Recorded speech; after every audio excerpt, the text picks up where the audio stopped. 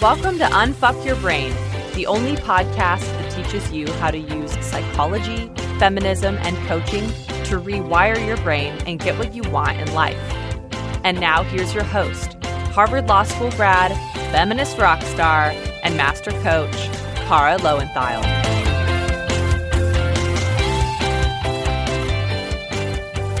Hello, my chickens. How are you? I am not gonna lie, I'm feeling pretty kind of sleepy today. It's raining outside. It's the perfect day to be under the covers, but I have this podcast to work on for you.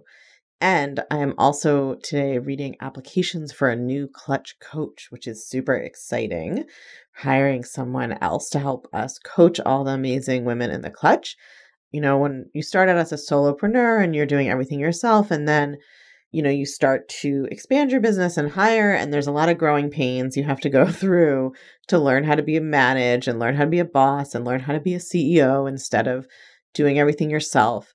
But one of my favorite parts of having made that, well, I haven't made the journey, it is an ongoing journey, but one of my favorite things about hiring people who are not me and growing this business is that I get to hire lots of employees and I get to give women a job that pays well and has benefits and has work-life balance and enables them to contribute to the world and help further a mission that they care about. I think that's like the dream, right? What could be better? But anyway, enough about me, because that's kind of the theme of this episode. So today I want to teach you a concept you may have heard from your parents growing up in a different way if you had parents like mine. Because my parents were certainly fond of telling myself and my siblings that we were not the center of the world or the center of the universe, depending on how grandiose we were going. By which they meant not everything that was happening revolved around us and our preferences, which is accurate, right? But today I want to extend that concept in this teaching that I call, you are not the reference point. It's a little bit different than center of the world, right? Center of the world is kind of about like thinking that anything anyone does is about you and that you're the most important thing in the world. I don't think most women think they're the most important thing in the world. Women are not really socialized to think that. But we do all, just humans, subconsciously believe that we are the reference point. I'm going to explain what I mean about that in this episode. And I think it's the single biggest obstacle to clear communication and perceiving other people accurately and unconditional acceptance and love. So here's what I mean by this. It's simple to explain, but you have to really work to grasp it on a deeper level, and that's when it will change your whole life. So before we know about thought work, we generally assume our thoughts are true, right? Or like at least there's some basis in reality out in the world for us to be thinking them. I think commonly we have subconscious beliefs about our own thoughts, such as, well, I wouldn't think this unless it were true, right? We'll often be sort of like, well, why would I come up with that unless there was evidence for it? Like, why would I come up with that unless the outside world was suggesting this, right? Or like the facts suggest it's true. Or I think sometimes we subconsciously believe like, well, I wouldn't think this unless it was possible or probable, right? We sort of assume the rationality and the objectivity of our own thoughts. We basically just believe that if we came up with a thought, it's because something in the outside world gave us a reason to do that. So when we learn about thought work, we start to question that, which is a very important positive first step. But what we still often don't see is the ways in which we are taking our own experience of the world, our own norms, our own ideas of what's obvious or standard or sensible, our own interpretations. We're taking all of those things as the reference point. Here's what I mean by that. How often have you said something like, well, if I were doing this project, this is what I would do. Or if I were in this relationship, this is how I would think about it. Well, if I were dating someone and I liked them, this is how I would behave. Or if I was in charge of that initiative, this is what I would do. Or if I were the boss, this is how I would behave, right? Or if my kid was saying, this thing, this is what I would do. Every time you think something like that, you're measuring other people's behavior against what you think you would do or think or feel or say in their shoes. But when you do that, you are not actually putting yourself in their shoes because your perspective is still created and limited by your own thoughts and ideas. So at best, you're wearing one of their shoes and one of your shoes, right? Or you've walked into their house, but you're still wearing your shoes, right? You're trying to reconcile this conflict in what you're seeing and how it's different from what you think a person would do, right? And you're still thinking about their life or their decisions or their behavior or their words or whatever from the perspective of your own thoughts and assumptions. So I'm going to give you a couple of examples. The one I'm going to start with is one that comes from my own life. And this is the kind of the point where I really realized this on a deeper level. So a while ago, I dated someone briefly whose communication style was extremely different from mine. I am a big texter, like with friends, if I'm dating someone, with my siblings, like I'm very verbal. I'm usually home alone anyway, even when there isn't a pandemic. I grew up reading Victorian novels. Like I just really like communicating in the written word. So if I'm, close with someone friendship-wise or romantically, I will usually text with them pretty often. Someone I'm dating at least once a day, some of my closest friends multiple times a week, occasionally skipping a day. It's not a fixed rule, but that's like my natural inclination. Okay, this person's natural inclination was to take anywhere from 3 to 7 days just to respond to a text. So obviously the first several times this happened, I assumed the person was ghosting. Because in my brain, it was just impossible to believe that someone could be legitimately romantically interested in someone else and nevertheless text them back 7 days later. Like, to me, that was impossible, right? My thought process was, if you like someone, you would want to be in communication with them. When I like someone, I want to be in communication with them. If you like someone, you would text them back sooner, right? It was all being judged from my perspective. So the first level was coaching myself to see, okay, it's conceptually possible, right? The fact that I wouldn't operate this way when I like someone didn't mean anything. Because honestly, I wouldn't operate this way even if I didn't like someone. I respond to texts from people I don't really have anything to do with much quicker than that. But the next level is where I really felt this click at a deeper level. I realized that the way I was coaching myself, and I see this so much in my students, which is why I want to teach you this concept, was framed as like, I can believe it's possible for someone to not text back for 3 or 5 or 7 days, even if they like someone. Okay, so pop quiz, what is wrong with that framing? It's the even if. That even if is so subtle and sneaky, but it's doing so much work in the sentence, right? The sentence is, okay, I can believe it's possible for someone to not text back for a week, even if they like someone. That even if is implying that it's abnormal to be this way, right? That the normal thing is texting back in whatever amount of time I think is normal, right? And then I'm going to use my thought work to contemplate that someone could like me and still behave abnormally. You see what I'm saying? That even if implies that however I would do things or my assumptions about what's acceptable or normal are like the standard. And so I'm going to bend in my brain to see how it's possible that sort of I don't have to make a particular meaning out of somebody else acting abnormally, right? It's like, oh, that's still weird and abnormal, but I don't have to make it mean that they don't like me. But the thought that it's abnormal is the whole problem. The whole problem is the thought that my way of doing things is standard or normal, and this person's way of doing things was a deviation from that, right? So this is what I mean when I say that even when we are doing thought work or coaching ourselves, in so many unconscious ways, we still assume that our way of doing things, our way of thinking, our way of relating is the standard, right? We think we are the normal ones, and that whatever we would think of or come up with is the normal thing. And so we're willing to contemplate the idea that someone might possibly be different from us. And our idea of sort of being open to that is allowing that to be kind of an acceptable deviation from the norm. But that's not the reframe that will blow your mind, right? The reframe that blows your mind happens when you realize that you're not the standard. You're not the reference point. Your point of view is not the main point of view from which you should just stretch your brain to see if you can imagine how someone else might deviate, right? In fact, your point of view is inherently limited, and it doesn't even account for or contemplate many, many other ways of thinking and feeling and doing that humans have. And so if you start to look for this, you'll see there are so many examples in your life where you're watching the way someone else acts and you're thinking about how you just can't imagine why or how they would act that way. And your thought is always along the lines of like, well, anyone would know to do it this way or that way, right? Anyone would know to think about it this way or that way.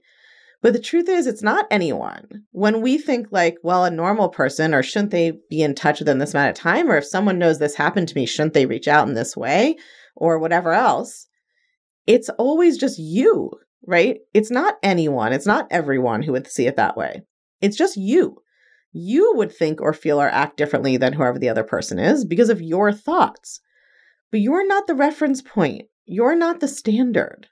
Your way of thinking and your way of doing things are not the norm. They're not the obvious or sane or reasonable thing against which other people should be measured.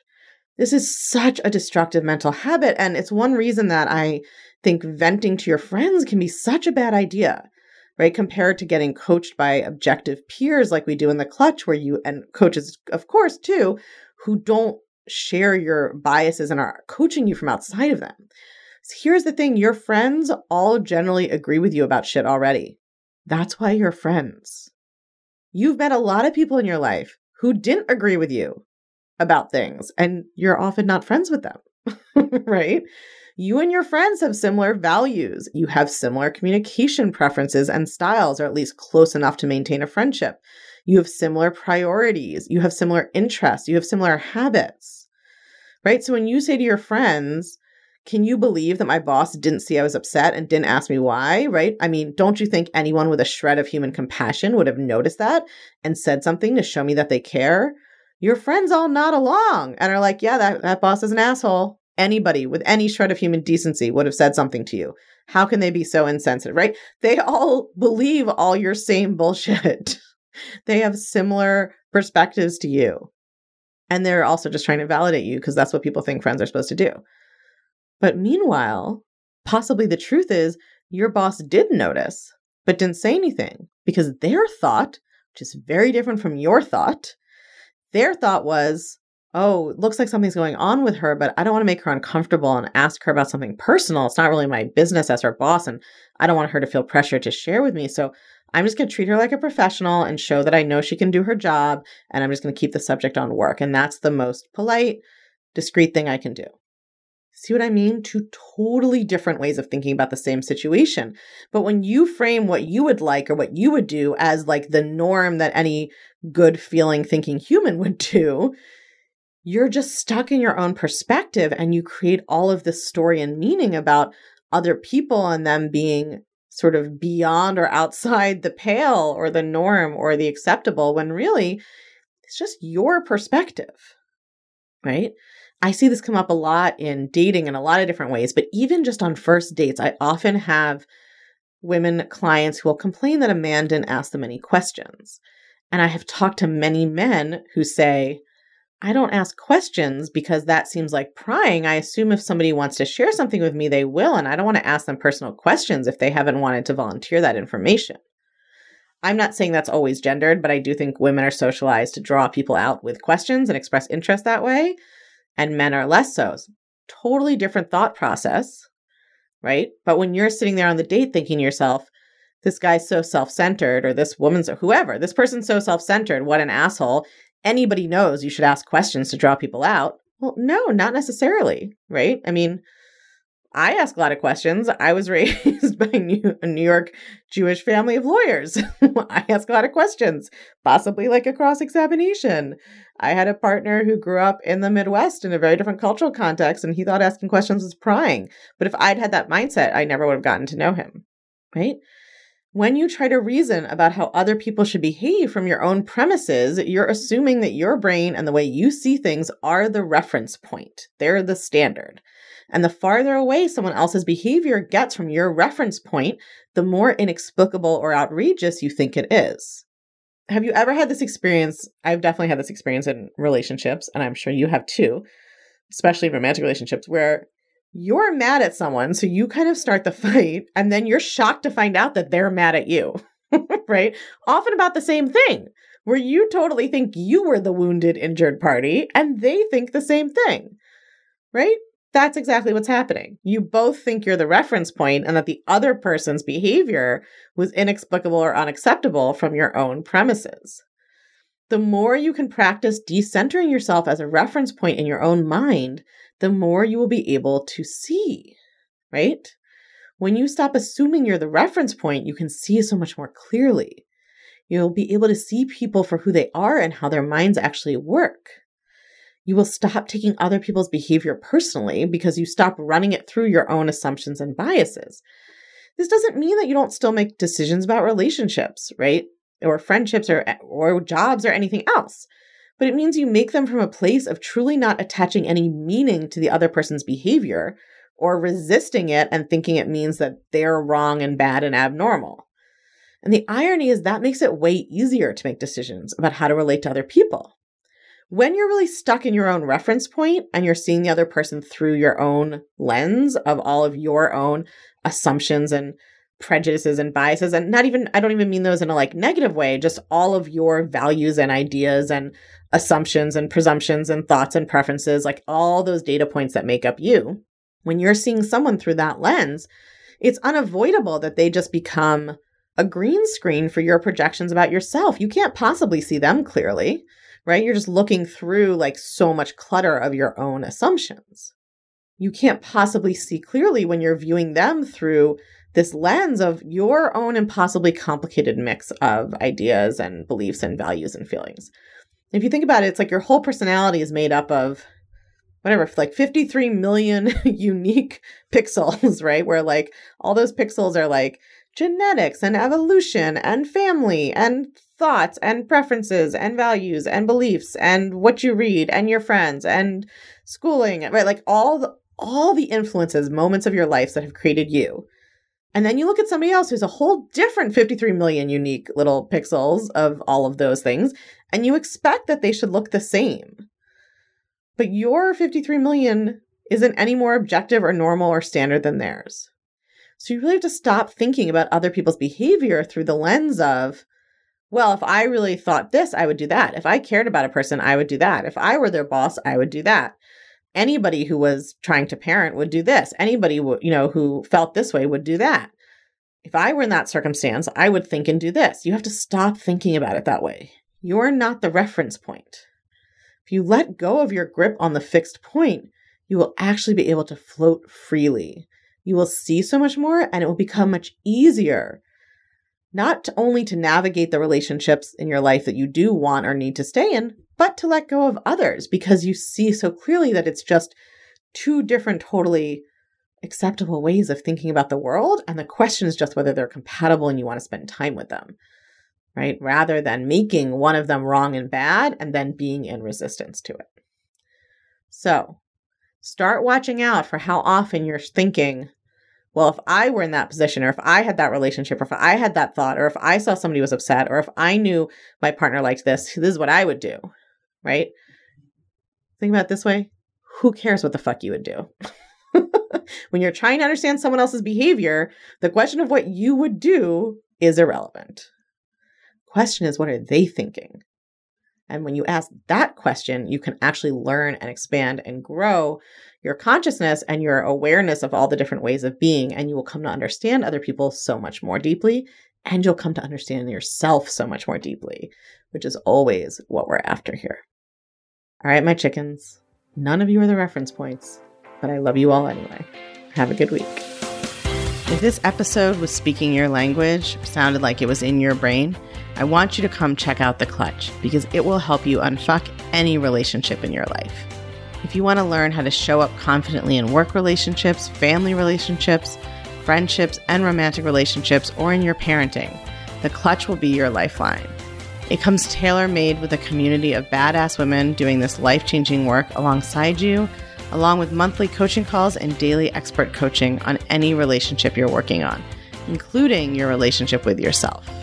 Check it out at unfuckyourbrain.com/The Clutch, or you can just text your email to 347-934-8861. If you text your email address to that number, we will text you right back with a link to check out everything you need to know to join.